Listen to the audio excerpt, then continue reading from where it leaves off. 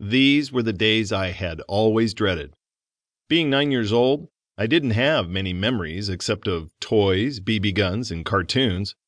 However, if an event ever stood out as a bad memory, it would be the day of the annual father-son lunch at Pease Elementary in Odessa, Texas. I have a great mother and terrific grandparents who gave all they could for my siblings and me. This was something none of them could help. I was lucky to have my twin brother Adam with me as we were led to the fatherless table in the lunchroom. We tried the best we could to eat our lunch as fast as possible so we could get out of there and onto the playground where no one had their dads with them. Father after father brought burger place or pizza time into the cafeteria for their sons. Many of my friends happily sat with their fathers, eating and laughing. I resented this a little and wished this day would go away. I would see one of my friends receive a bear hug from his dad while laughing and talking with him. I wished for that to be me.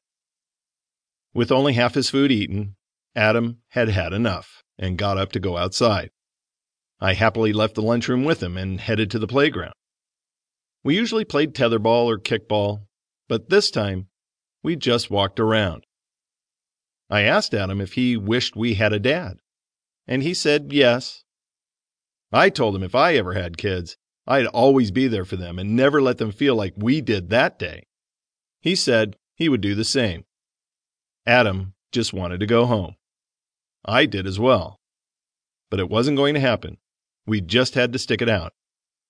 As we continued our walk, I dreamed of the day I would have kids. I decided I would name my son Landon after my grandfather. I thought of being there for him and never leaving his side. I especially wanted to be there for him when he was sad so I could give him a great big hug, just like the one I needed then. Adam and I continued our walk around the playground while wishing we were somewhere else. Once we were home, I sat on our swing that hung under the patio. We were living at my grandparents' house in Odessa. I loved being out there because it was so spacious. My grandparents, Zelda and Galen, had purchased a larger home with the anticipation that family might live with them. The property was on 3 acres and included horse stalls. My grandparents had one horse, which actually belonged to my mother. The horse was solid white, and we called her Tonka. From the swing, I could see Tonka and would often sit there when I was sad.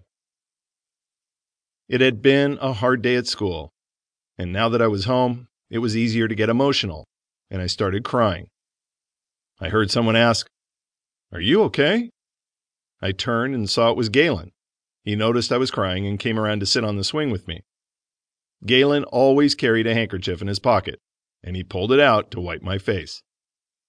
Galen was always very gentle and had a soothing spirit. He put one arm around me and wiped my face with the other. We sat there in silence for a little while as Galen let me get the sadness out of my system. Once I settled down, he asked, "What's bothering you?" I explained to him about Father-Son Day and that I was upset my father didn't want to be with us. Galen replied, "We don't know why people do bad things to others, especially when it's to their own kids.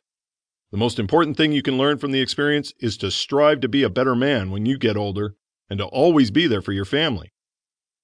I asked if I could be like him when I get older. He responded, "You need to be like Christ. He always acted out of love and compassion for everyone he met. Men can let you down, but Christ never does." I asked if he believed in Christ, and he said yes, and that's why he lived the way he did.